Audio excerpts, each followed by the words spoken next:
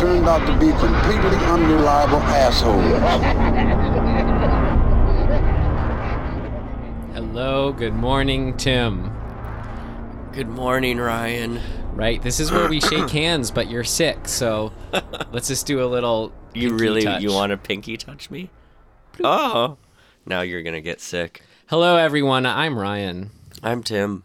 And this is episode 25 of Dismembering Horror. Yeah. What is this show, Sick Tim? Oh, God. I feel like my sinuses have been dismembered. This is a show, a podcast, where we watch some horror films and then we, quote-unquote, dismember them by talking about what worked for us and what didn't work for us and things that were interesting or noteworthy.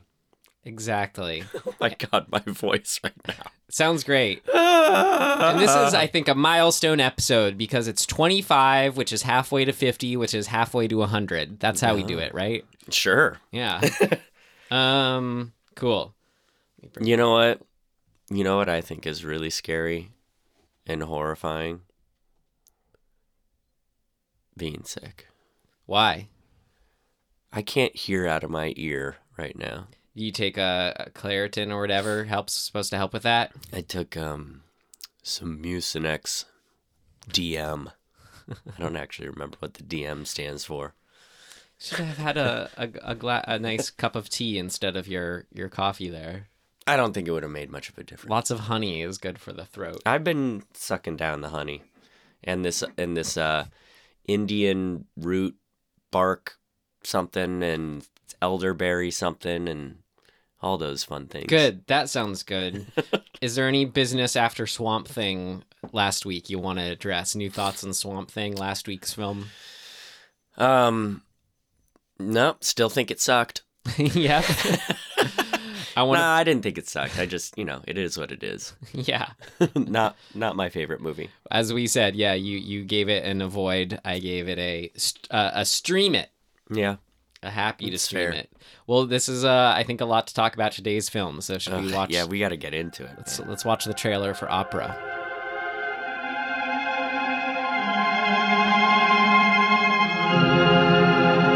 You are invited to enjoy an evening of terror. Who's it? Who's there?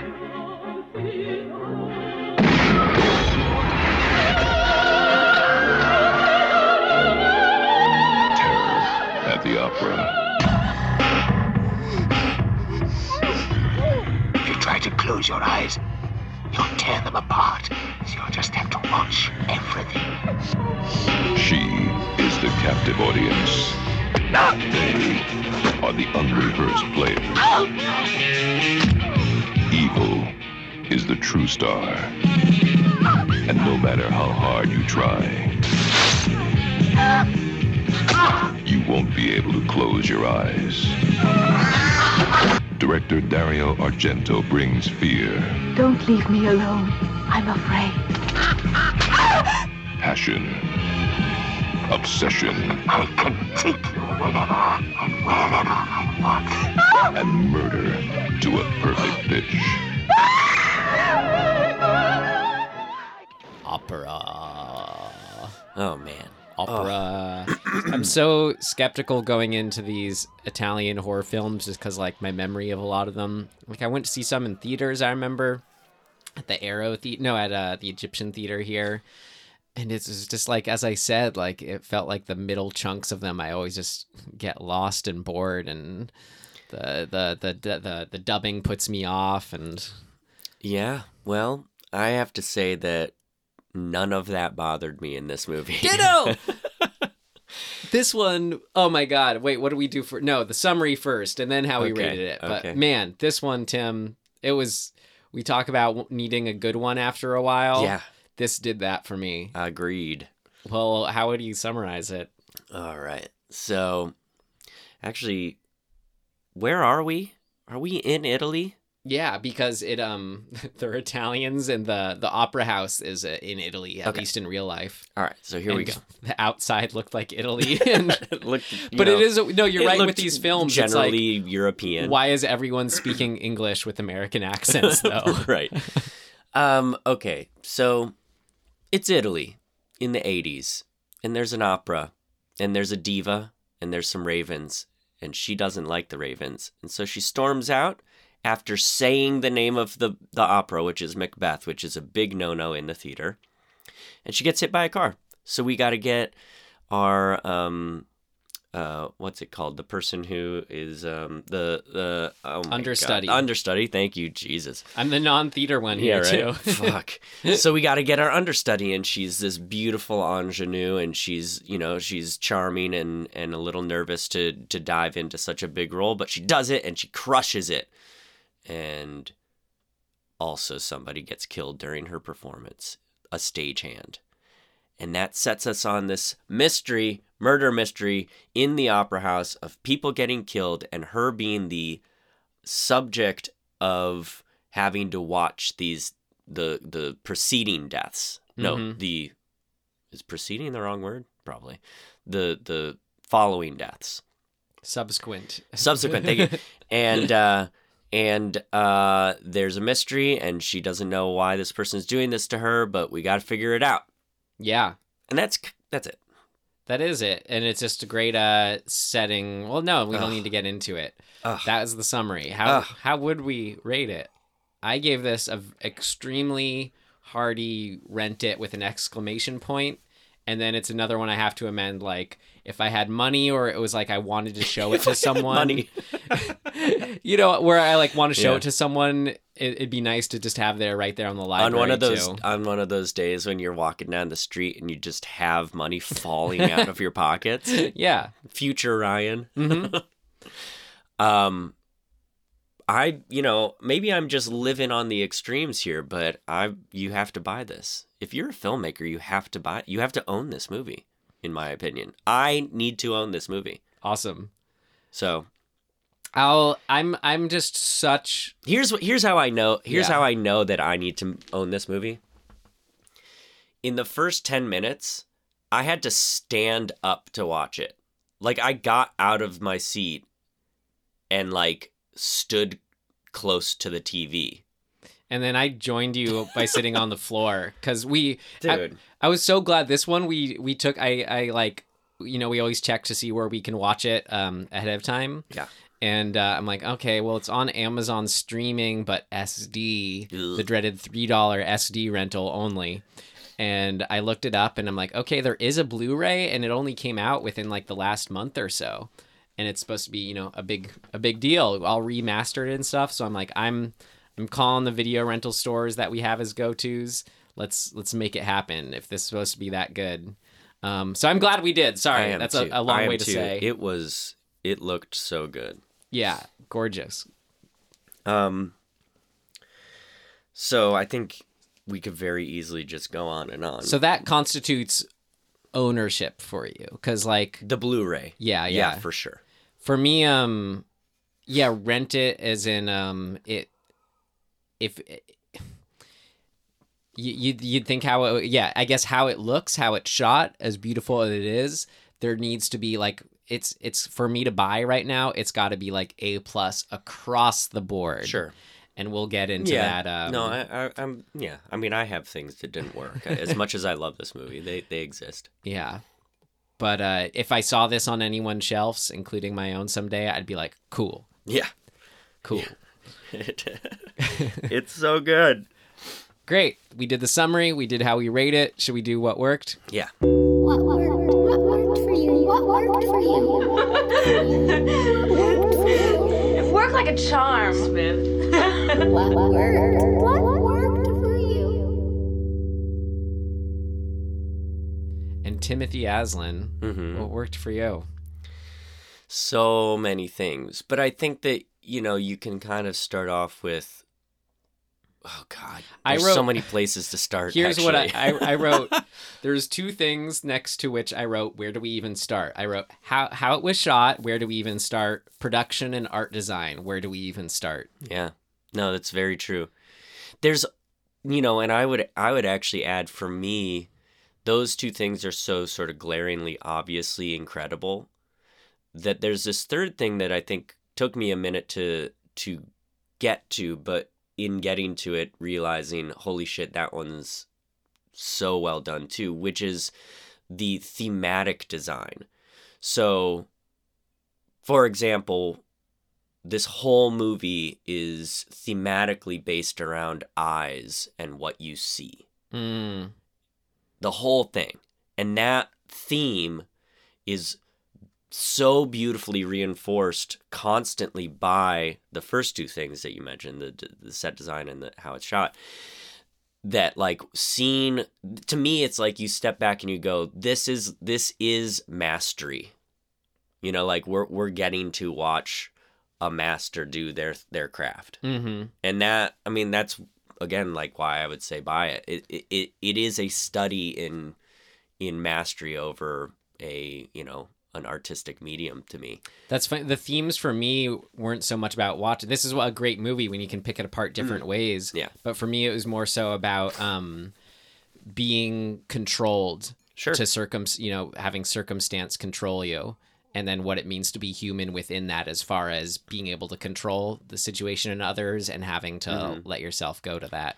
Well, and I think from a, sort of a critical dramaturgical standpoint, I can support the eyes argument in a practical sense consistently. Yeah, I think so it's not to say that that's what it's about, or for me that's a more motif or a theme. Right, exactly. Yeah, it's a motif. That's the perfect word. That's a very college word. Okay, well, aside from just because I'm on it, we talked. I mentioned where I was shot, production, art design, but you just made me think of something I loved about it.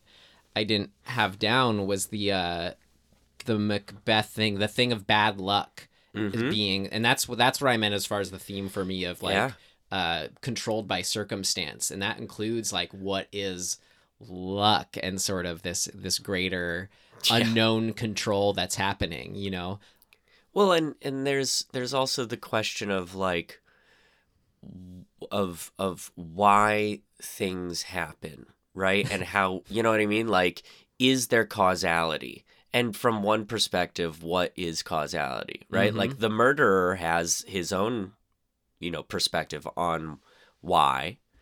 And we, the audience, spend a lot of time trying to figure out the why with the lead character, because she's trying to figure it out.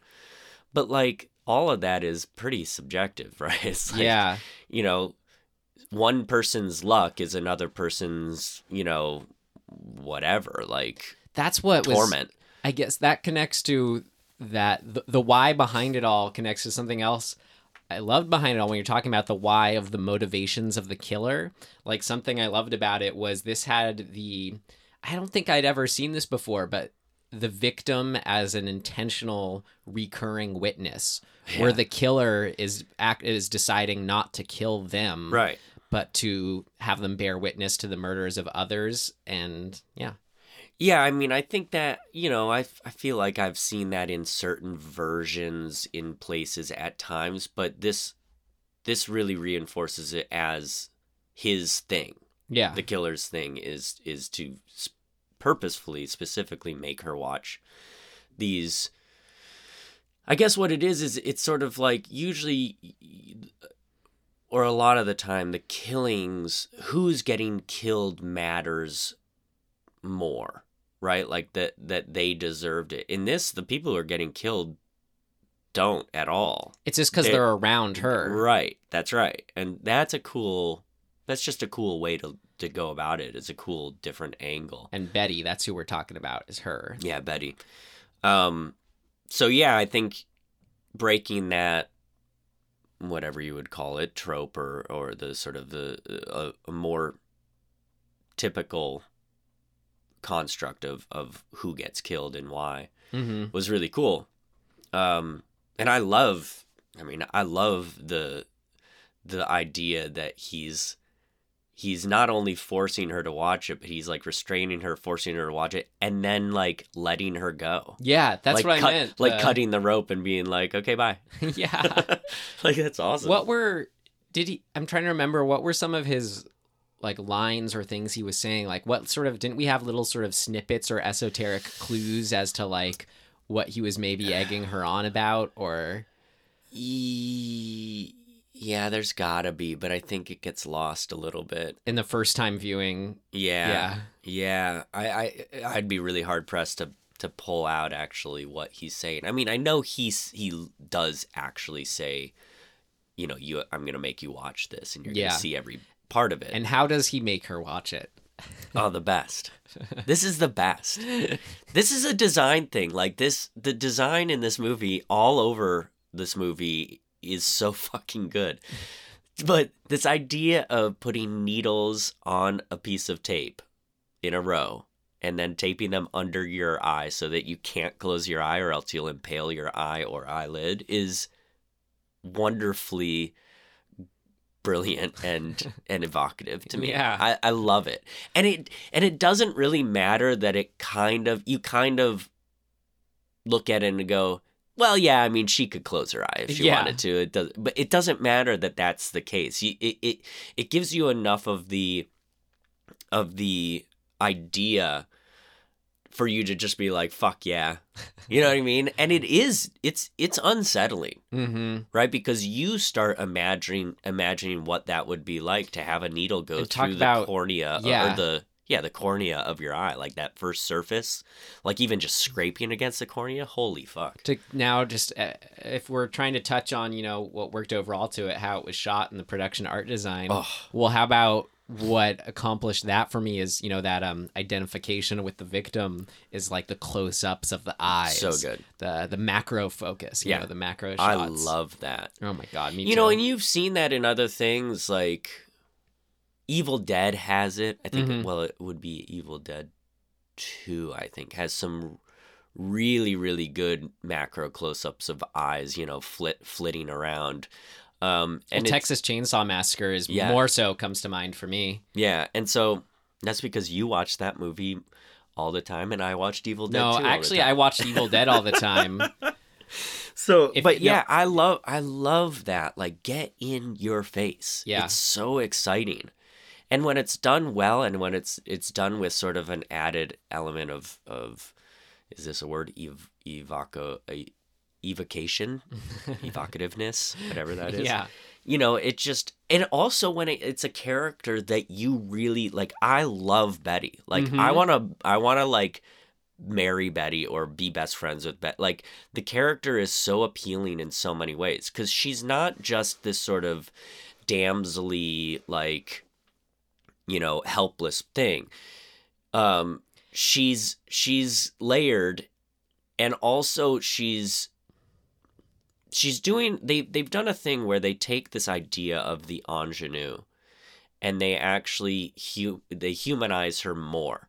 So instead of kind of overtly sexualizing her, they kind of go in the opposite direction. They're like, no, she's just a young person, and put her in young person's clothes. You know, she's wearing, you know, t-shirt and baggy pants. They're not exploiting that trope at all. And I think that really gets us to get on board with her. Yeah. In a really comfortable, it's like we're getting comfortable with her as a person. And that makes us root for her more, right? It makes us feel her like being naturally beautiful is playing a part too, for sure. Right. But she, you know, as beautiful as she is, she's got kind of quirkiness to her look, right? Like she has some mouth kind of like I don't know what do you call this? Like, not expressions, but she's got kind of what the fuck do you call it? Like, she moves her mouth in a way that is she has personality. It's a little goofy, and that's great. It reminded me, so like, well, this is what we're talking about, and I had this too. Like, what worked for me was the Leeds / the Italians, and I had basically everything that you just said about her. It reminded me of when we mentioned in Halloween how Laurie Strode, how has a natural vulnerability in the sort of the final girl way, where it's like, if we're talking in pure slasher terms, there's like the men and the woman who, for some reason, we have fun getting watched killed off, and then the one that we really want to see succeed at the end, who's most typically a young woman. Yeah. And she had those final girl elements. That was a very horror movie way to sort of put what you were, I think, more putting better. I mean, even in the one romantic sex scene, if you will, they don't, like, you don't actually see her, which I was surprised by. You don't see her fully naked, right? I don't think you see Betty's nude boobs at all in this. You see somebody else's. I forget who it is. Who is it? Let's just consult the film here. Let's pause it. Let's think. No, but anyway, so you do see. Oh, it's in the flashback. It's in the flashback / dream. That I think that woman's shirt gets cut open or something like that. So you do get a boob. You get your sort of requisite foreign movie boob shot. But they don't do it with the lead, and I think that's, it's nice to not sort of be like, oh, we have a really beautiful actress, and we gotta show her naked because that's what the audience wants. It's like, fuck that. No, you don't have to. That's not her character either. Like that doesn't speak to the broader, sense of what this film is about and what her character is about. Yes. So don't do it. Like, you don't have to show tits. You don't. Okay? Like, let's fucking move on. And this was all a very erudite way to sort of tiptoe around the fact we were absolutely fawning about her throughout the whole film. That's true. It's true. We're sitting there going, dude. I mean, everybody in this movie, for the most part, is really pretty. So that's what I wanted to bring it to transition and to not be so one-sided. I also had, the men being really handsome. Yeah. And I wanted to break down what that was doing. The director doing. is the only one who's kind of doughy looking. Yeah. But so since this whole film is kind of an effective whodunit at the same time, there's something really fun going on when we have, I guess, who ends up being the killer is maybe the most, like, Italian, typically handsome one, strong-jawed, mannish, But what's so fun about having handsome men suspects like that is we are... inherently distrustful of them? Well, it's like we want them to be the protector. Right. We've been told that they are the protector in especially when this one cinematic history ends up is the cop who ends up being the bad guy. But so that's fun. So that was sort of when I thought about it, wanting the big strong man to be protect. That sounds bad saying it, but I think No, but that's the language of storytelling in cinema 90% of the time, right? So and the idea of I really, really love when you take the trope or the standard knee jerk of, like, who's the protector? Like the police officer, he's somebody who's quote unquote supposed to protect, or the father figure, they're supposed to protect. I love it when you turn that upside down and you say, no, just kidding. Like, those people can be assholes too. Yeah. Or the worst. Well, what the most apparent and appealing thing to me personally about having the handsome male suspects is knowing, and then when it actually happens, witnessing a guy like that being absolutely crazy and manic, a maniac. Yeah. In like the ending. I mean, I don't want to skip ahead too much, but when he's had his eye gorged out by ravens and is like stark mad, to see someone who we think of it's going to be someone I don't know, scary looking or weird looking or whatever. Exactly. So to have it be strong Italian handsome man, I love that. I love that so much. Kind of like the ending of Scream. It's like the young Skeet Ulrich. Yeah, exactly. Is that his name? Yeah, pulling it out of left field. Yeah. No, it's one of those names. But it's true because that's the world we actually live in. Mm-hmm. Right? If you look at the profiles of serial killers, there's Ted Bundy there's a broad range, getting but played the by one, what's his face? That's right, Zac Efron. The ones that we often remember the most are the ones that are, oh, he was so handsome and he was so charming, and that is a quality of psychopaths. Yeah. Not every psychopath is handsome and charming, but Very a lot often of charming. them, charm is Yeah. the big factor. Well, it's Because they're good at pretending to have emotion when they don't. well, they're good at observing and then Right. They're emulating. mimics and they're, yeah, exactly. Okay, well, we do got to touch Okay. on how it was shot. This was a good string of connectivity, but sort of, I mean, where I can start with how it was shot is whatever struck me first, which was I've used this before, the sort of the freneticism of it all. Yeah. The amount of cuts happening, the movement of the camera, all that good stuff. Yeah, I even said, because this uses Steadicam a good amount. Mm-hmm. And it in a time when I don't think Steadicam, like we had a brief conversation about when did the Steadicam come about and like where was it used initially. Yeah, and as far as I know, it was speaking. Rocky was the first one going up the steps, and then it was made most famously next in The Shining. Yeah, and those are 10 years earlier from this. So this one, So it'd been around, but the way it's used, and I think that I sort of realized, I think the connection to make is that the cinematic or cinematography language that is overtly used in this, you can kind of point backwards to people like Kubrick and before Kubrick, who I think the succession seems to go like this. It's like you have your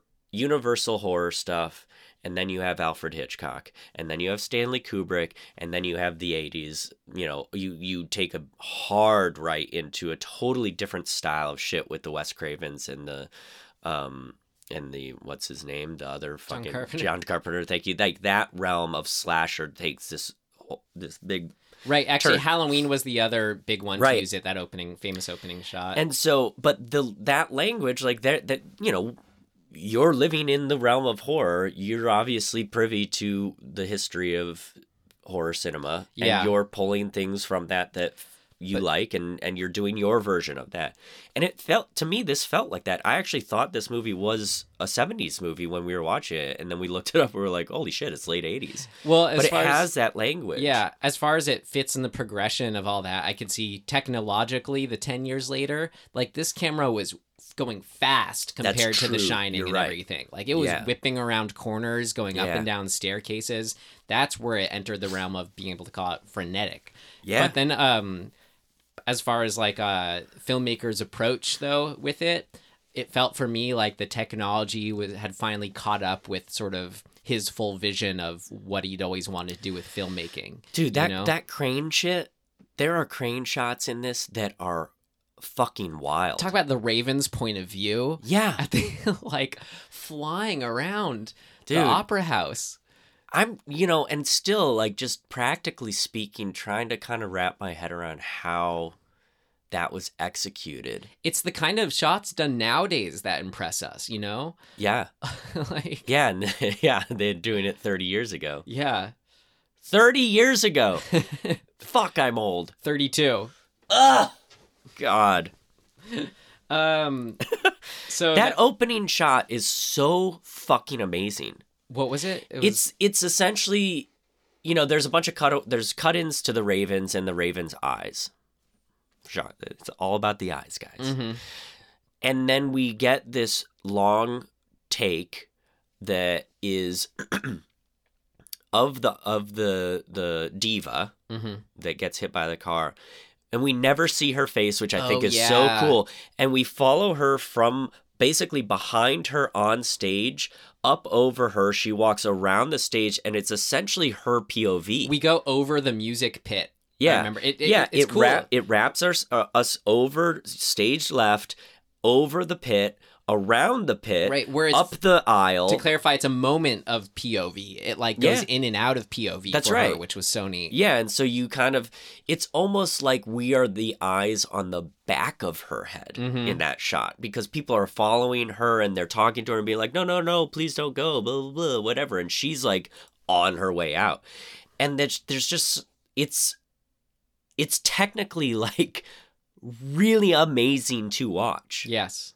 And everybody's in performance. No, you know, you don't feel like, I think sometimes you get these long takes that you kind of can feel that it's not been rehearsed enough. Mm-hmm. You see like background people kind of like doing whatever, and they're like, "Rrr."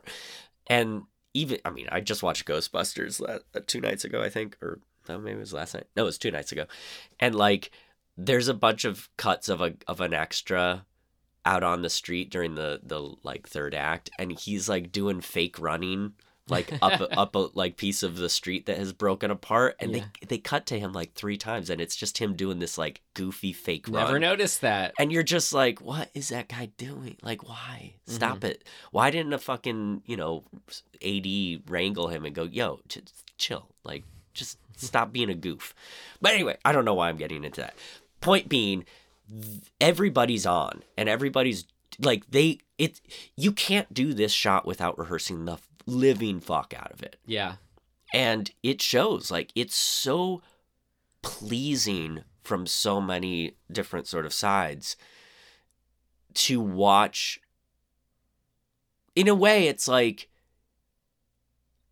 I guess I'm seeing the shot because I'm looking for it. But even that, it's the shot is so evocative of what's happening that I think what's more impressive is the impact that the shot has. Mm-hmm. You know, everybody's on. It's so beautifully constructed that it's giving you this feeling that you almost, like, I almost didn't know what. That's kind of why I got up, because I was like, this is exciting, and I almost don't even know why. So this was not the very first shot, though, because actually no, it's not the opening shot. The opening shot is just the Ravens. So that is actually what me proverbially stand up. Like, that's what, I mean, I love that shot you're talking about, but I personally loved even more the setup of the shots of the Ravens. That's when I was like, okay, this movie's legit. I am in it. There's something like super, I love animals and macro close-up shots, especially something like birds. Yep. Seeing their eyes, it just reminds you, oh, these are dinosaurs. You know? Yeah. And it just puts you in that, it's primal. Yeah, it puts you in that place. God, I loved it so much. Well, and I mean, you know this, like, ravens and crows are like my favorite animal. Yeah. Like, so much so that I, like, there's a lot of them that live outside of my apartment. There's a tree that they are just all fucking hang out in. And, like, when I go out on my little patio and, like, have coffee in the morning, they're on the telephone pole, wire poles, you know, around me. And I see them so much that I've named them. Yeah, I know. They're all named Dave because there's so many of them. It's like, these how do you are the name Daves each I of know. them? I know. These are the Daves I know. Yeah, so it's like every time I see one, it's like, hey, Dave. So, but they're so fascinating to me, and I'm not even sure why. They have an intelligence that's sort of, like, talk about, let's get to that, the ending. That's right. They're the heroes. Yes, exactly. And you like, that's the thing that's like taking things and horror film, like, look, horror films at their core are pointing at primal aspects of our psyche and trying to kind of stir that up. Mm-hmm. And so it's just such smart storytelling to take things that are inherently primal, like ravens, and have them be an integral part of the story, you know, and then taking it kind of one step further story-wise of saying, like, well, what is it about them, what at least one aspect about them that's really fucking fascinating and helpful to our story. And it's the fact that ravens and crows are able to have facial recognition, and what is a threat. Right, which is a crazy thing to think about, right? Like, they've done these experiments where they've essentially what this movie does. So what are we talking about here? Hopefully you watched it, but Right. this is We're talking about the fact that the solve of finding out who the killer is because the killer was already seen by the Ravens when he broke in and he killed 3 of them. The director says, I have a plan. We're gonna figure out who the killer is by like releasing the Ravens mid-performance, and they will find him because they'll recognize his face and they'll go after him, and then we'll know who our killer is. and boy did they. And that's fucking awesome because you know, like I'm saying, you're taking a really fascinating aspect of these animals and you're using that in your story to solve the entire movie. I mean, I love it for Jinx! all the obvious reasons, but like I think what just tickles me so hard about it is imagining the perspective of the killer, the inspector, thinking like, oh, these birds found me out and are clawing my eye. There's something so satisfying about that. Yeah, clawing his eye out. Yeah. Oh. Yeah. He got his comeuppance for sure. Yep. Yeah, God, there's so many layers to why this is good. And you could I feel like this is one of those movies where you can kind of just, like, it's like the phone, like, you can open the phone book and flip through the pages and slam your finger down wherever, and you could find why that's good in this movie. Mm-hmm. You know what I mean? Like, whatever you're pointing at. What just came to mind when you said that for me was the setup of knowing there was someone in the vent watching her and assuming it was the bad guy. Yeah. And then it's just a little girl who Yeah. actually ends up saving the day and has an abusive mother. So she spies on her neighbors. Right. Which, again, thematically, I'll beat this drum. It's about what you see, right? And who sees what from what perspective. You know, this little girl is spying on, I just did air quotes, is spying on her. She's watching her, right? Like, it's about those things and about like why we're fascinated with other people's lives, right? You can go down that sort of pathway of thematics of like why the ingenue is so adored by everybody. Why, you know what I mean? So like, we're all watching these things, and it's about what we see and the importance of that from whatever perspective we're pointing at. And I just think like how well that wraps around like this whole murder mystery in like this lovely fucking blanket of theme or motif is just fucking awesome. It's in every little aspect of the film. Yeah. I love that. That to me is like, it's so satisfying when a writer and director are able to put that together and reinforce it over and over and over again. And not in a fucking way that's like, hey, look at this. Look. It's just there. And it feels good. And you don't have to think about it. I like thinking about it, but you know, if you want to just watch this movie and enjoy this movie, you can. You will like absorb that subconsciously. Yeah. And it has a positive effect on you, I think. Yeah. Absolutely. Very excited. Well, just looking at more of my notes for how it was shot, where do we even start? The freneticism. So I mentioned that, but what like really took me aside from that is when you know how to balance that freneticism with the opposite of that. So the example that came to mind for me that I wrote down was during, I mean, you can call this how it was shot as well as just pacing. But there's a moment that just sort of simply showed us the grandeur of the opera house from kind of the point of view of the stage, where we just sort of floated up and like took in the opera house and kind of then floated back down. That was just like, this place is gorgeous. I'm here. This is all just gorgeous. I want to bathe in this. Yeah. I think that there's something to shooting that stuff with a wide lens. I don't know why it feels so good. Yeah, well, but it does. You almost fisheye it. And there's something really pleasing. I don't know. Maybe it's just because we've seen it a lot. I think it's the amount of detail you're receiving. Yeah. It's really, I mean, it makes me think of like shots, especially for some reason, shots of theaters. And I think theaters are, you know, often built to be ornate and beautiful, and And you I probably always- don't get more beautiful than old Italian opera houses. right. I mean, I like every time I go to a theater, I usually find myself staring at the ceiling because there's usually some sort of There's some neat ones here in cool LA. design, right? The And- Ace yeah. Hotel, the Pantages, all that. Right. And so capturing that and translating it on, in a way that is pleasing is awesome. Because you see that shot all the time. Not that particular shot, but you see wide shots of the inside of theaters from certain angles a lot. And, I don't know what a good example is, but like Black Swan probably does it. And, Yeah. like The Last Waltz probably does it. So shit like, Music documentary. right. But I think it's a part of being in those spaces. Yeah.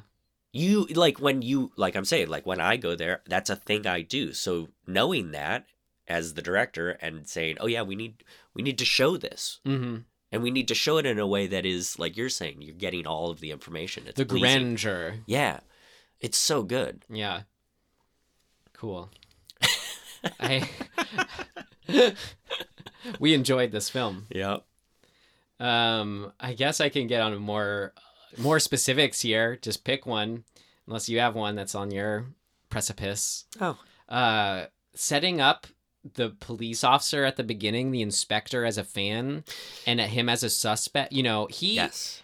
I'm just like, well, looking back at it, I'm like, he should have been a prime suspect. But for some reason, it was just done in that perfect way where it hides itself in sort of that the first 10 pages of a movie when you're getting to know the situation and the characters, where you think, oh, this is just us getting to know the characters versus necessarily this is a prime suspect, watch for him. Like, I'm like, the writing should have been on the wall, but something about it hit it so well. I totally agree. Like, in hindsight, you look at the scene that he's introduced, and it couldn't be more fucking obvious. First of all, why is he there?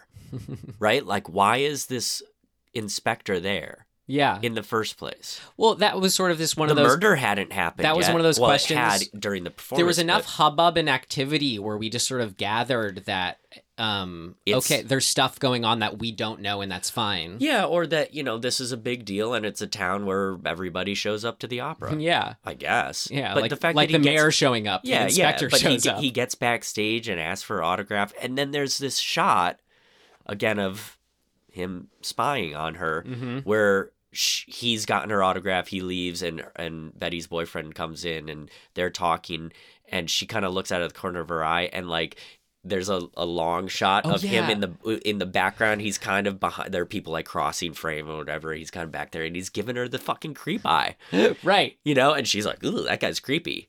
It was and it's like, wait, you just called the whole movie right there, right? Yet somehow, maybe it was just so. It's like put it out right in front so we don't suspect it, kind of thing. Yeah. It was that balance was handled so well. Well, and also there are other people that are like, we're like, oh, that guy's kind of good. Yeah, the director. The director, even the boyfriend. The boyfriend, I was just like, this is the older brother from Home Improvement. He died. I forgot about him. But that's how I remembered him in it. You know what I mean? That's actually that would be hilarious. He's got that hair. The hair. same character He or the same actor. Looked like him to me. That dude, that actor, I forget his name now, but Home Improvement's not that old. It wasn't the same actor. I know. He used to come into the bar that I worked at in New York, and it was always such a weird thing because he's like, you see him as an adult, and you're like, wait, I know this guy. And you oh say, shit! Oh god! I bet that kid fucking hates that. I would hate that. Anyway, he's a nice dude. I forget his name.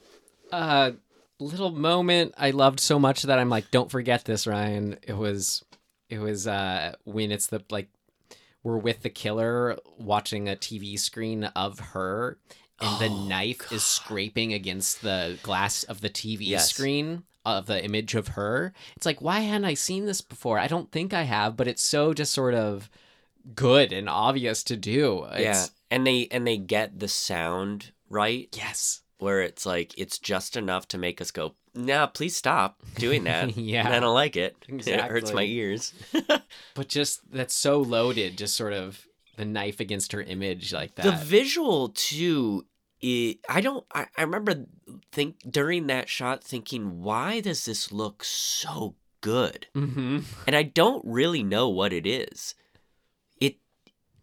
There's something about how it's lit or composed that, or all of the above, that felt hyper real and also unreal at the same time. I really don't know what that is.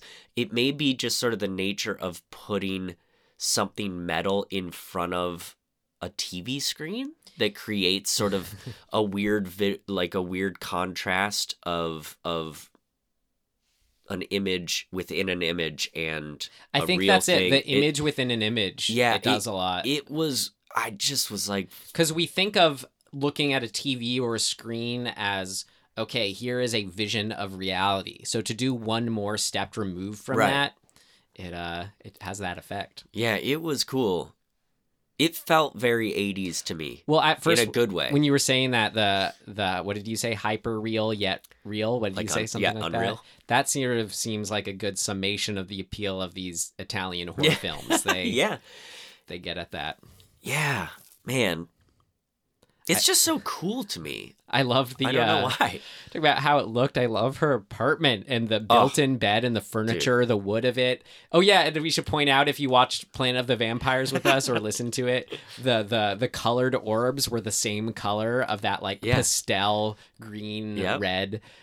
Well, and I mean, I don't want to go too down the fucking, what do you call it? Down the rabbit hole of color in this movie, but it's all about red and green. Yeah. And it's constantly but not in a reinforced. Christmassy way. No, it's so good. Essentially, my takeaway was most of the time there's so much red in this movie, and I think that's a pretty standard thing for the giallo films, Yeah, right? Like blood red is and certainly blood. present.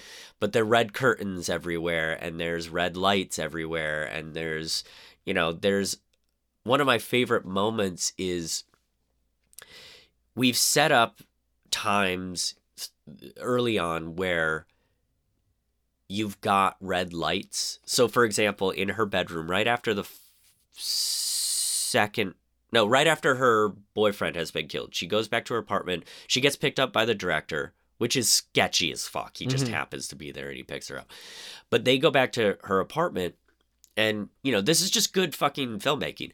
You go back to the apartment with a person that you suspect could be the killer, and she's in her safe space with him, and there are two lights that we've established early on. There's a green light and a red light in her room, and the green light is off and the red light is on, and we don't know whether or not this guy is safe. So we're just suggesting, as the filmmaker's just making the suggestion. Even though this is a safe space, green being safe, red being dangerous, we've turned off the green light. And then that was set up for later. What was the moment where it was flashing between the two? Right. That's right. So later on, we're in the same apartment, and it's the sequence where the cop has come to sort of be there to protect her, but she's put eye drops in, and so she doesn't actually see the person who walks in claiming to be the cop to protect her. And she has also invited her manager over to figure out to talk about shit and whatever to make her feel safer. And they both realize that the cop who was downstairs might not be the guy who's in the apartment, and they confirm this, right? And so they run and they get into, I think it's the kitchen, maybe it's another room, and there's a big window out there with blinds on it, but there is flashing of green light alternating with more of a purple, but it's essentially a pinkish red, and it's alternating, and that's exactly what's going on in the character's situation right there. They don't know if they're safe or if they're in danger, and it's a really basic thing, but it's so fucking effective because I assume that we subconsciously as humans this is why it exists in film, right? We just subconsciously get it. Yeah. I mean, to take, a thing that I love, this is done in Spider-Man Homecoming. In the moment, spoiler alert, in the moment that they reveal who, Could just say the bad guy. I haven't seen it. okay, so they reveal who the bad guy is. And in that moment, when the bad guy realizes that Peter Parker is Spider-Man, he's driving a car and he pulls up to a red light and it goes from green to red. I think it goes from green to red. So you think you're safe and then it goes to red in that moment. And you see that change on his face as the light changes from green to red. And you go, uh-oh, even just subconsciously you go. So this is a device that's been around forever, right? Yeah. But it's consistently effective when done. Well, I guess when done right. Everything's consistently effective when it's done right. But the way that they're doing it in this movie, or that Argento is doing it, it's just on that fucking perfect surface of subtle yet effective. I agree. And you had started you had set up that situation of her in her apartment and the killer coming over. That all was my favorite kill and sort of sequence. It is I think. amazing. Oh, and how does the manager get killed? Right, that was my favorite kill. Through the eye. So when It's all about the eye. When she let him in, who ended up being the policeman. That's right. You were like, "Oh, this is where it kind of lost me. She's she's stupid here, blah blah blah." Oh, that's right. So, but yet I guess you were wrong in that. I mean, it doesn't change her non-hesitation, or but yeah, we'll get to that. But something about once that had happened, because I was doubting that you said that, I'm like, maybe that is the police officer though. Like, right. I was doubting everything. So it was like, I was genuinely wasn't sure if it was the killer or not when it was the killer was trying to get through the door and kind of like loosely showing the ID. Yeah. And then so that way when he shoots her through the doorway, through the peephole, that was just one of those like, like the genuine moments for me. And also, one of those great kills where you know it's going to happen about a third of a second before it happens. Yes. You go, bang, and it happens. It's so good. Yeah. That shot, I was talking with my friend last night about this. There is a wide shot. So you go from that super, super magnified close-up of the bullet actually traveling through the peephole. Mm-hmm. And I don't know how you even explain that. It's almost a microscope. It's like the camera's inside the side of the peephole and you see the bullet.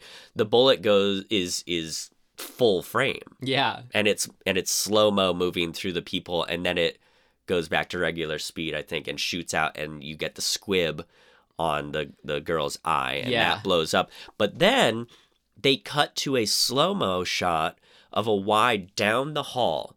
So the construction of the shot is really fantastic. So foreground, you have Betty reacting to the shot, like the gun going off. This is all in slow-mo. She has just pulled the phone into the hallway, and she, I think, is holding it. Mm-hmm. And in this one shot, you get 3 squibs, which is amazing. You get the squib of the door of the actual peephole blowing up. You get a squib on the back of the head of the manager who's just been shot. So you see her hair kind of blow up. And then you get a squib inside the phone, blowing the phone up. Mm-hmm. That all happens in one take, in shot, in slow motion. And the phone blows up in such a way that it, like, a big piece of it floats through the air and lands, like, in the foreground. Yeah. And Betty kind of collapses to the ground. That, like, I'm thinking, how, first of all, constructing that visually is amazing. Just coming up with that, we're basically putting the camera at the end of where the bullet would presumably hit. And we're watching it travel towards us. And we have 4 things that mark in sequence the traveling of the bullet. Mm-hmm. And that's awesome. But also the idea that they got it in that take, it amazes me. It makes me feel like they were like, well, let's just give it a shot, and whatever we get, that's it. We're not doing this again. Mm-hmm. And it just... I'm sure it's like, no, this has to be as great as it can be. Yeah, you know? well, that's what I wonder, like whether or not it's one of those moments where you go, we've only got one go at this, and it just serendipity worked. was on their side. Or if they did that 20 times. And my Yeah. guess is more to the former, but maybe I not. think more it's like they did it 30 times.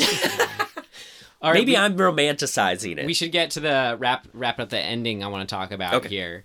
At first, like, you could sort of call it the case of multiple endings. So it's like Yeah. the Raven finding the guy, Yep. calling him out, and then the showdown between just her and him when it gets set on fire. Locked in the room, they're in. yep. And then the epilogue where he comes back yet again. So it was kind of during when the first one didn't end up being the actual ending, I was kind of like indifferent to it still going. But as soon as like, I guess I started then perking back up again once I realized, oh, this is great because we finally are getting this sort of final showdown between them, and with it getting set on fire. So Yeah. like, I was down for that, and I was at this point still genuinely didn't know if she was gonna live or not throughout Yeah, this whole yeah. time. Like, I'm like, oh, he could. This is it. He's got her now. And then the actual epilogue where it's like, we think it could be the possible happy ending, but he's still free. I love that the reveal of like showing how he faked his death. The bad guy, what's his name? Mark. No, Inspector Alan Santini. Right. Alan. Should have known. Yeah. So Alan faking his death. That is his real name. It was like, oh my God, he's still there, and it kept up that energy of that twist of like the director yelling out to her, run as fast as you can, kind of thing. And then just that whole sequence playing out, her running and booking it, and then the killer's there running after her, who's obviously Alan is obviously faster than her, and then like a quarterback, the guy, then the director coming yeah. to like knock him down. And then she finally then is the one who like, with a rock, right? Yeah. Beats Well, him she up. has to fool him first and sort of prey on his own psychosis by not being the like, please don't kill me. She's like, Yeah. I'm into you. Let's go. Right. So, Anyway, Yeah. you hear my voice. I loved all that. yeah. It was something about the idyllic setting getting interrupted too, where Yeah. like I was actually, for all I knew, it was this nice little idyllic epilogue. Like I didn't know that was going to happen. Well, and That I twist. love this subtle little moment of the of the housekeeper carrying something like precariously, Mm-hmm. and they kind of see her and she's like, I'm gonna put this over here, and they're like, okay, and then she like a few moments pass and then you hear a crash, and Betty kind of goes, oh, I knew that was gonna happen. And then I guess almost stupidly didn't think anything of it until a couple moments later when they're saying, yeah, the Right. killer's on the loose. I'm like, well, of course, the Another- housekeeper just obviously got fucking killed, and that's what that was. Where it should be obvious, and I think why what works is because we want her to have that idyllic ending so bad. We want that so bad. Yeah, because she really has been put through the ringer. Yeah.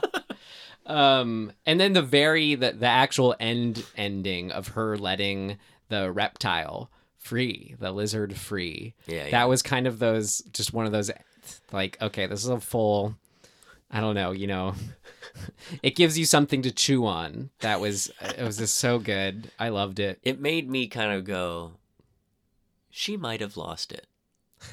Like, we don't know. You can take it a bunch of different for me, ways. it was like she's made it to the other side. Like when you have that sort of attention to something that she's obviously just caring for an animal in that moment, taking in the flowers. That's Yeah.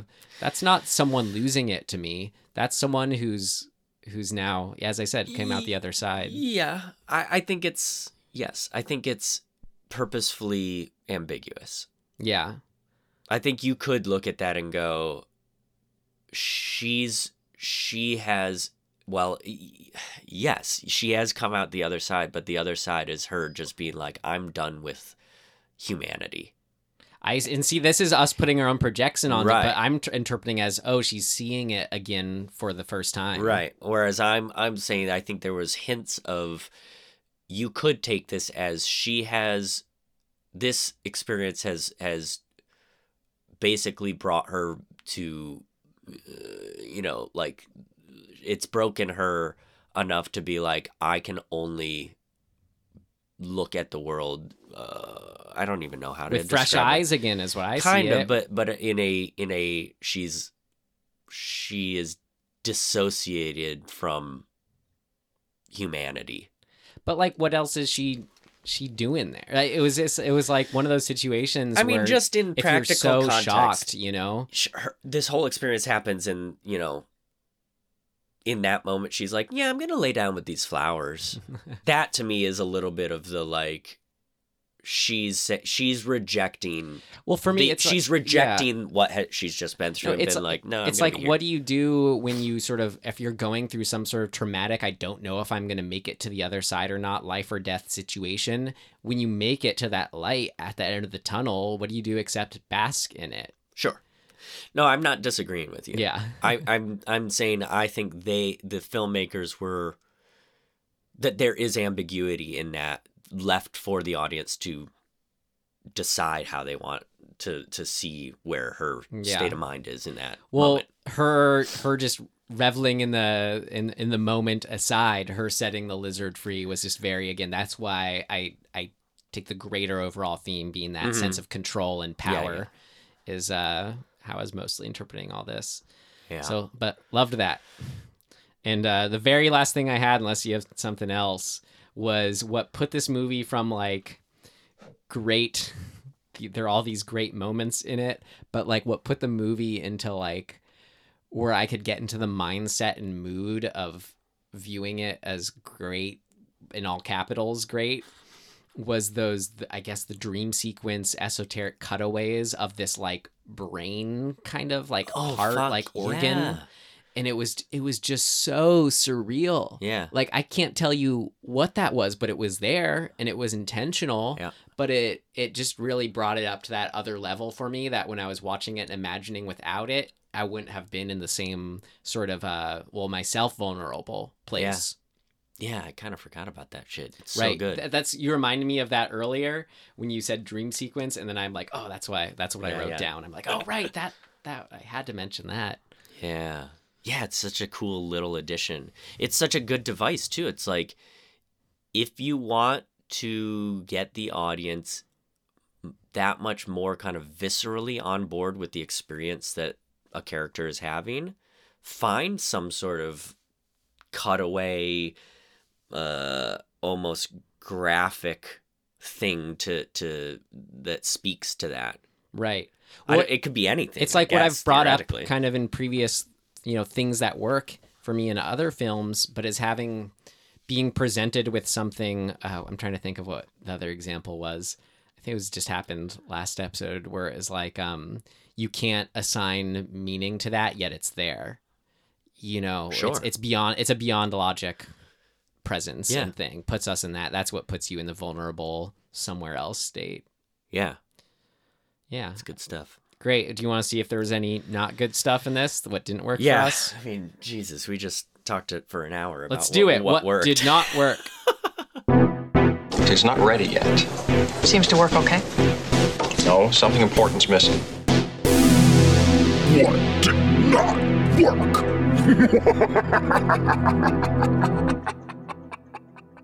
I I didn't have much. If you want to. I don't really have much.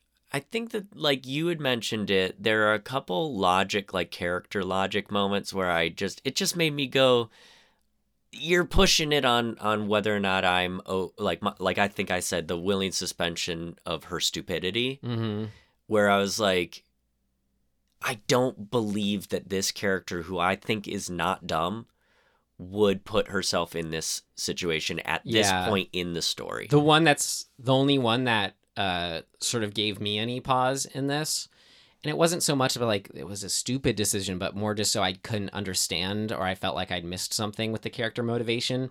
But it's after the one of those first attacks, she goes out to the payphone and calls the police. And when they ask who is this, she hangs up and like goes to work or whatever. And I couldn't figure out why she was so reticent to keep this all secret and to have it be anonymous. Me neither, but I wonder if there's a purposeful clue in it. Right, and then I wondered... It's like a distrust of authority kind of thing. Which then I wondered, it's like, did she suspect this fan from the get-go? Even instinct-wise. Yeah. Right? Like subconscious instinct-wise. Yeah. Maybe. So I wondered... It was if that could just actually, you know, now seeing it a second time, if that would hold up and sort of like, no, she's actually smarter than us. She's suspecting the inspector in a way we don't. But as far as experiencing it for a first time, that just jilted me a little bit. Yeah. The other big thing for me, and maybe this is just I don't know. Well, I guess if I'm wondering this, then it is a problem, because I was going to say maybe I just need to watch it again, but you shouldn't have to with something as big as the motivation of the killer was really obtuse to me, even when they explained it. I had to go like look up the plot and look at really specifically what was going on. And apparently, and I didn't really get this, so he was a lover of her mother, which even the lover... Oh, yeah, he's like, you look just like her. Right, so even the lover part I didn't quite get. And that's what I was trying to remember earlier when I'm like, what was he saying to her? What was that? Yeah. So if I understand it correctly, he was a teenage lover of her mother, who was basically a psychopath serial killer that would have him kill women in front of her, the mom. And the dream or memory that Betty has is as a child looking through a doorway and watching him with the black mask on kill one of these women for her mom. And that's what the memory is. That was not clear to me. It was clear that the event happened, but kind of the deeper what the fuck is going on didn't ever get through to me. That for me is like, I'm not sure. I could say the words. Shouldn't it matter? I could say everything you just said, and I could have put that in what worked for me. I don't want or need that uber clear motivation. I think what doesn't work for me about it is that I don't know what to think of it. Mm-hmm. See, I'm just so like feeling based, you know. I got that there was something there, and like I was picking up on those clues when they were there, but I'm like, it was so aside the point of what I was enjoying on a first viewing.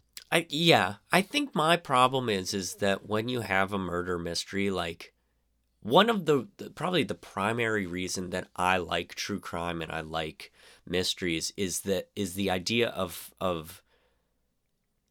finding and understanding why somebody would do something so awful and peeling that apart. That's what's fascinating about it. At least being given things to pick apart. Like what's scary is you can't actually get to the end answer. True. But yes, being able to sort of theorize about it is exciting to me. This is reminding me of our differentiation on the love for like Ju-on, the Grudge movies, where like the one that we watched, where it was like there's so little there's the story setup, but then it's sort of non-sequential. It's in order, but it's sort of like doesn't go to one another. I don't know, and I'm just like, yeah, but it's also cool. I want answers, I think, more often. Which I still recommend watch the follow-up, Ju-on. Oh, yeah, I haven't done that more. So the third and only other thing I have is I just didn't love the epilogue. Oh, I had that in what worked, so we differ there. And that's why I didn't say anything. There are pieces of it that I love, but it I don't know, maybe it's just of the time. It tipped too far into almost melodrama for me. And I think maybe Yeah. that's a product of like watching two people run, goofily around this setting. It just the way that particular sequence was shot, I was like, Yeah. it felt too corny. Here's like where yeah, given that context, I think why it was still able to work for me is like it was such a sort of jump in setting to all of a sudden be there. And I get why. Yeah. I think it makes sense. Like it was great for me to actually sort of feel like, oh, we almost reached this sort of like fantasy realm. Yeah. With and then to have that be not safe. Right. Like I was on board. I dig that aspect of it. Mm-hmm. It's almost just kind of the chase scene that I thought was The cheesy running after, looking. yeah. where he's in his leather jacket and he's goofy running and There's she's something kind about- of slow running, and I was like, it's "Ooh." true. I think like Argento, his strengths are able to shine much more indoors.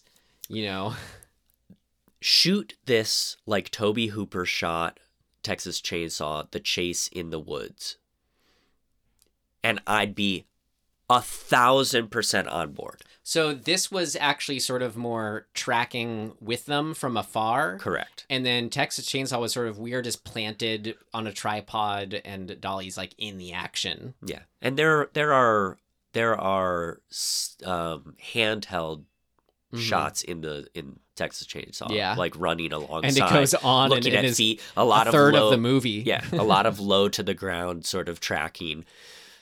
If that had been because that actually feels more like Yeah. the rest of this movie. There was something with a little distanced perspective. Yeah. That Which maybe the choice was to do it that way to get what you're saying, the effect of like this epilogue is could actually be a dream. Mhm. You know what I mean? It has this kind of like it felt more that way, yeah. right. So in a more specific moment thing to wrap this up, her solution of I'm gonna say I'm with you right after he's killed the director out in the mountains, her being like, oh no, it's okay, let's go off together, that it didn't feel grounded enough in a like she is using his story, like what his belief system, against him and getting the upper hand. It felt kind of surfacey. And I think the reason is because I didn't have enough of why he was doing it in the first place for her to use that against him. Yeah. For me, it just stepped into the fear for me was coming from the Michael Myers, fear, a relentless force of just, this guy's crazy. I didn't need to know his, actual motivations for why he was crazy. It was just that crazy non-logic was coming at me and I couldn't stop it. Sure. So here's an example of what I mean done, not necessarily great, but done in this. It's the same construct in Red Dragon. The sequel, which is not a great movie, but there's this whole thing of why the killer, I don't remember his name, Ray Fiennes. Yeah, I saw this in theaters. So the killer has a psychological thing that they are picking apart the whole movie, right? They're trying to figure out what is motivating him because they're looking for the killer. They're profiling him. And they realize that he most likely was badly abused and shamed by his mother, I believe, probably.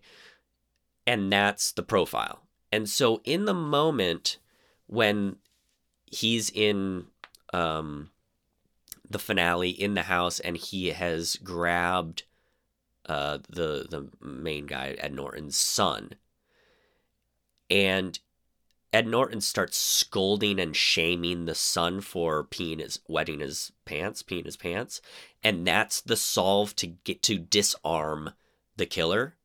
That's enough. Like that feels good to me because it shows that the main character used their knowledge and their sort of smarts to disarm the bad guy.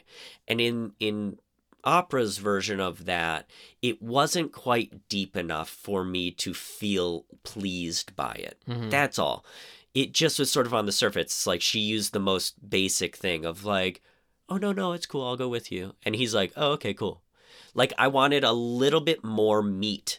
That could have been a more sort of moment. like, we could have had that set up subtly. Right. And that's what I'm saying is I don't think you could use, I think you would normally use his backstory and her knowledge of discovering why he's doing it in the first place to support that She was moment. exploiting, if she reminded him of her mother, she was exploiting that Yes, relationship. that's exactly it. So it didn't quite reach that thing in that moment for me. Yeah.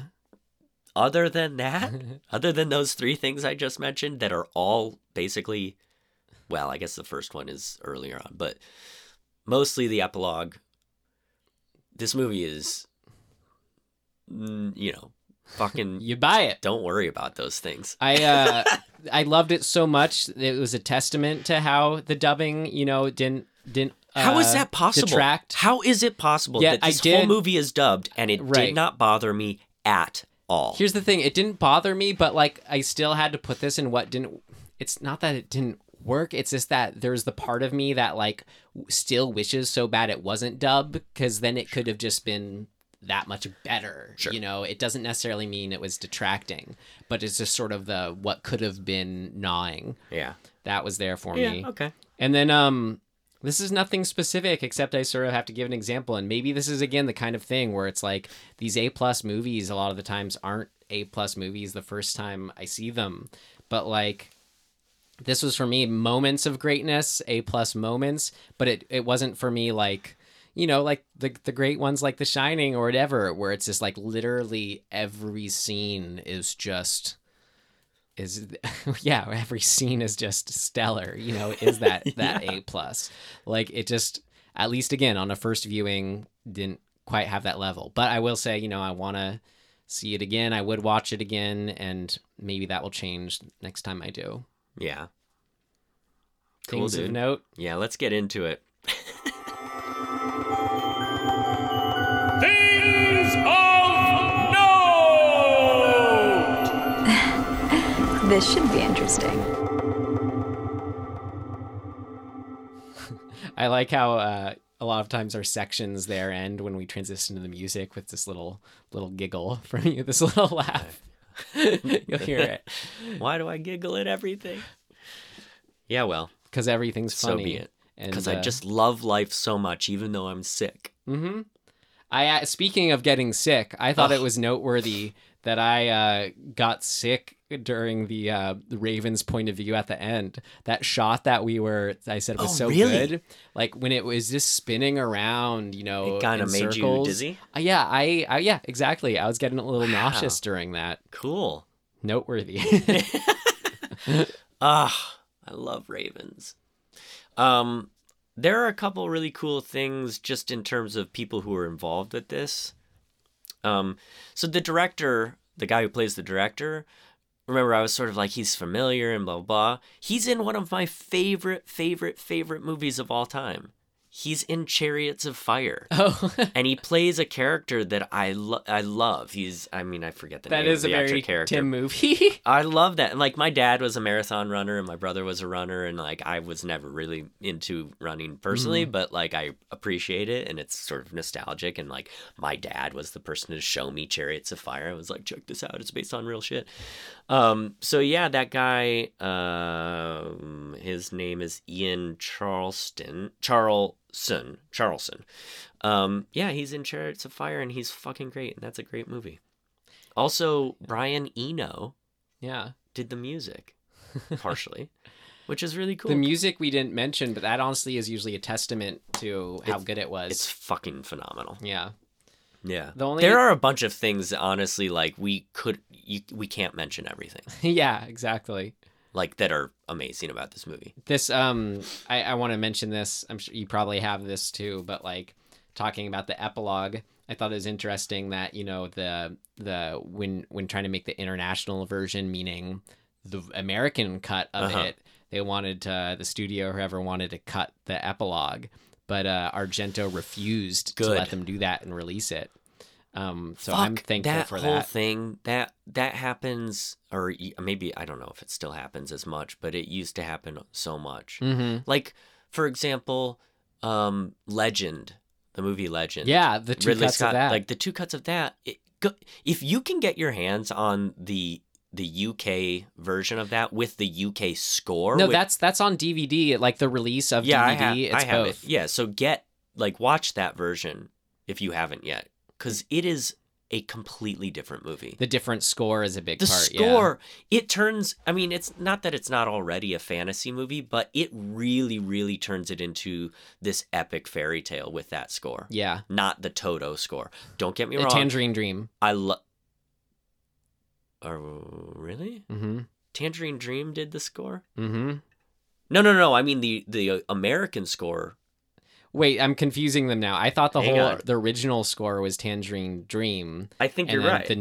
And then the original score was an actual wait a minute. Score. We got to look it up.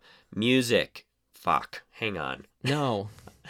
We aren't here to talk about Legend. God damn Tim. it. Anyway, it's an actual music score is the original. Yeah. In the American version, it's like rock and roll score. That's with the Tangerine Dream one, yeah. There you go.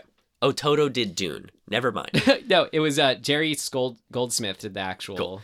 score. So, point being, it pisses me off when studios or execs or whoever are like, no, change your movie. Fuck you. No, that's the movie. Yeah. Don't tell a director to change the fucking movie for an audience. Yeah. Fuck you. Or no, it's not even for an audience. It's just for like, oh, well, if we're able to say it's this much shorter, then yeah, it's for some bean counter bullshit. Yeah. Fuck bean off. counter BS. Exactly. All right. That's all I had for things of note. Yeah, I mean, I don't really have much more. There's I think just get into Argento and look, if you feel like it, it's really worth looking into the collaborations that he had with other filmmakers and other people in making their films, because they were a large family of artists making shit, and they all helped each other out. There's guys like actually the cop who gets killed, who's uncredited, he was like Argento's first AD. And he worked on all sorts of other films, including ones with like Mario Bava's son. Mm-hmm. And Argento like co-wrote those with them. Like Bava's son, Argento, this AD, like all these people were working together on different shit, and they made a lot of fucking amazing stuff. I love the family affair of filmmaking. It's awesome. Build your family. It's so good. Yeah. Like good shit comes out of that. Mm-hmm. So yeah, that's all I got too. Great. Then how about our recommendations? Ooh, shit. Do I have one? Oh yeah, I do. Sorry. Yeah. I do this a lot, I guess. I was looking at our former recommendations. This will be like the fourth time I've recommended a podcast.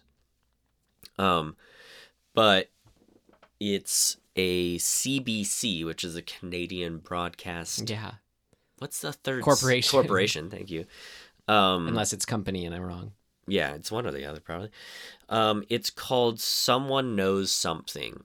And David Ridgen, I believe, is the host, journalist's name. And it's really fucking well done. And it's true crime stuff, but it's all cold cases. And what makes it different from like other true crime ones? That they're Canadian. There's a lot of boots. Okay. No, I don't know exactly. There's something really pleasing about Ridgen and his research and just his demeanor and how he goes about this. He's a really empathetic and really like seemingly just really kind dude, but like he wants to help the people who are sort of left behind of this, whatever the horrible thing that happened was. Yeah. And I think that's what comes across the most is him, his compassion, I guess, for being like, we can't let this go. Yeah. So it's really worth it. Be prepared when you listen to it, and they make sort of warnings in it too. There is some stuff that it's hard to listen to at times. So, you know, but it's being presented as information. But yes. But like there's like in the last season I listened to, there's a 911 call that they play and they warn you beforehand, but it's upsetting. It's sort of like, why does that appeal to us? There's a catharsis in truth. Yeah, it's hard. There's some hard stuff in it, but I think it's important because like a big part of it, and like this, you know, I've seen this a lot lately, sort of surrounding the Ted Bundy stuff and how that's, you know, people are like jumping on board with the documentary that's out on Netflix and the Zac Efron thing, and you know, Billy, I forget his last name, but an investigative reporter who covers a lot of serial killers. He has posted a lot about, remember, like, why these stories are out there, like, that, like, many, many women have been killed, right? Like, let's not forget that that's way more important than profiling the killer. Right. You know, so don't forget that. And I feel like Ridgen, I think I'm saying his name right, the CBC guy, he has the same attitude about it. It's more about the impact that these, you know, terrible never forgetting the memory of the victims. Yeah, and that's important. And so I really like, I appreciate the work he's doing, and they are very compelling stories. And yeah, you know, if you're into that stuff, he's a good one to go after. So Someone Knows Something, it's called. I'd like to recommend Dead, a new film, the new Lars von Trier film, Love It or Hate It, The House That Jack Built. Oh, I know wait, you would. I thought you said that already. Maybe you just said it to me. I just had said it to you. Oh, okay. Yeah. No, it's. I really want to see it. So I have friends, you know, who are into his other films who are like, I don't know, you know, it's just kind of boring for me. But like the first, it's segmented into the chapters. The first one, I was kind of like, I don't know how I'm feeling about this. But then like the second one, I was on board. And then the whole movie, you're like, where is this going? And where it went, I felt like it's either going to lose you entirely, or do it for you, which it did for me. And I have to recommend Dead It, because it's the kind of movie where it's like, feels like I'm outing myself somehow when it's something that's just so deplorable and disgusting. How could I even enjoy it? But it's because it felt like a real, you know, artistic piece from this person. It felt honest from him, you know. Yeah. The filmmaker, as messed up as, you know, if you want to call it that, it's honest. And I don't know, that's, for me, that's hard to like just purely blanket assign messed up to something when there's some kind of, I don't know. Yeah, there's something to it. And I just feel like I have to recommend Dead It, because out of films I saw this year, it's the only one that I've kind of been something about the feeling it's given me has well, I keep coming back to it. Cool. And talking about too the kind of horror of well, in the case of the metaphor in this film, like being trapped in our own you know, house of our making, of our own making, that film is it's that for a messed up serial killer guy. Oh shit. And Matt Dillon is just, he's great.